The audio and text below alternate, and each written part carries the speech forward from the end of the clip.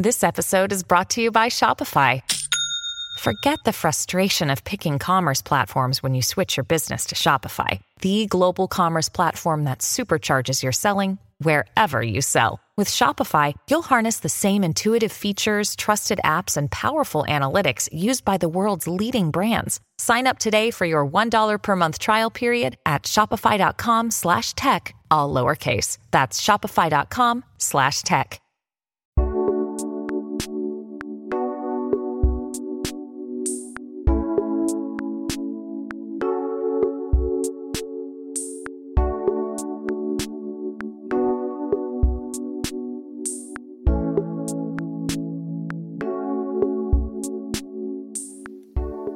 Share Radio's thought for this week is called Loneliness and Mental Health, and it starts with a verse from Edward Lear's self-portrait poem.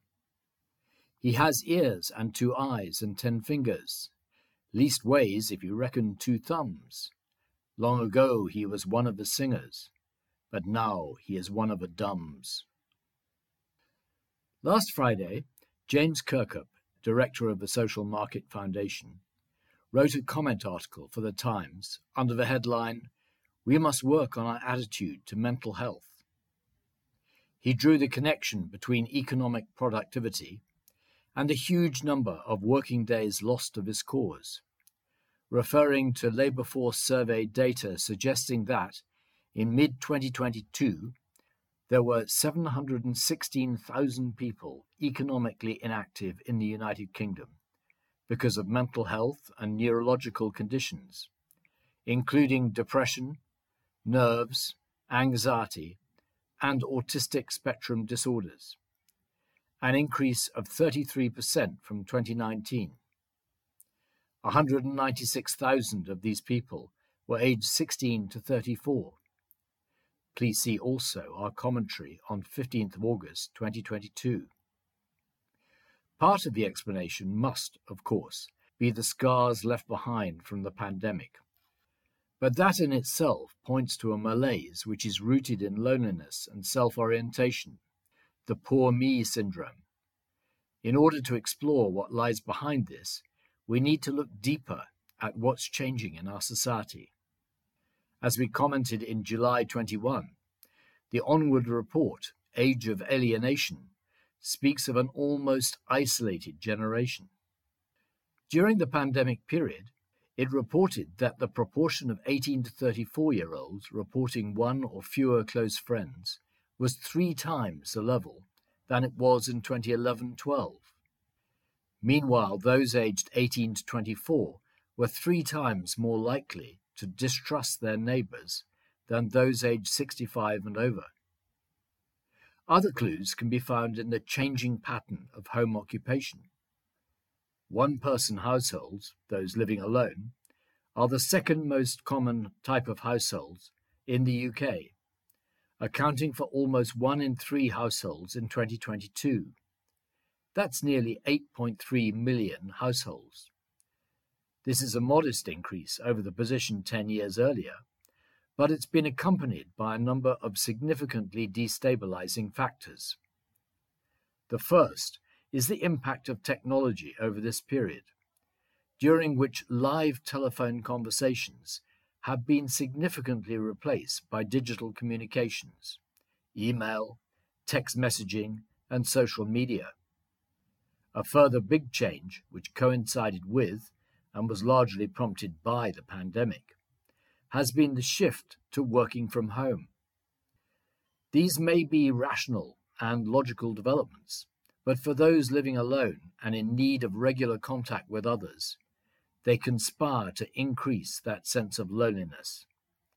There's a further change which is also leaving its mark on society, the major fall-off in Christian affiliation throughout the United Kingdom.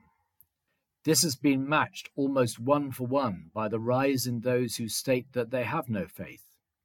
It's not the case for other religions such as Islam and Hinduism, whose affiliations are better supported by the desire to maintain a cultural identity.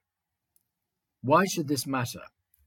It's not just the removal of the opportunity to congregate with others in a church environment. It also goes right to the heart of a balance between caring for others and excess orientation on oneself. Care for others is also a key part of enabling us to moderate the focus we place on ourselves.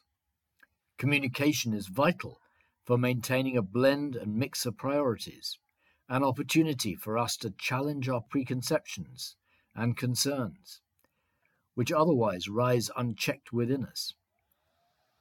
There's no substitute for human conversation in this respect. No amount of social media, text messaging, or conversations with Alexa can begin to replicate it. For those who live alone, it's important to find ways to enable human conversation.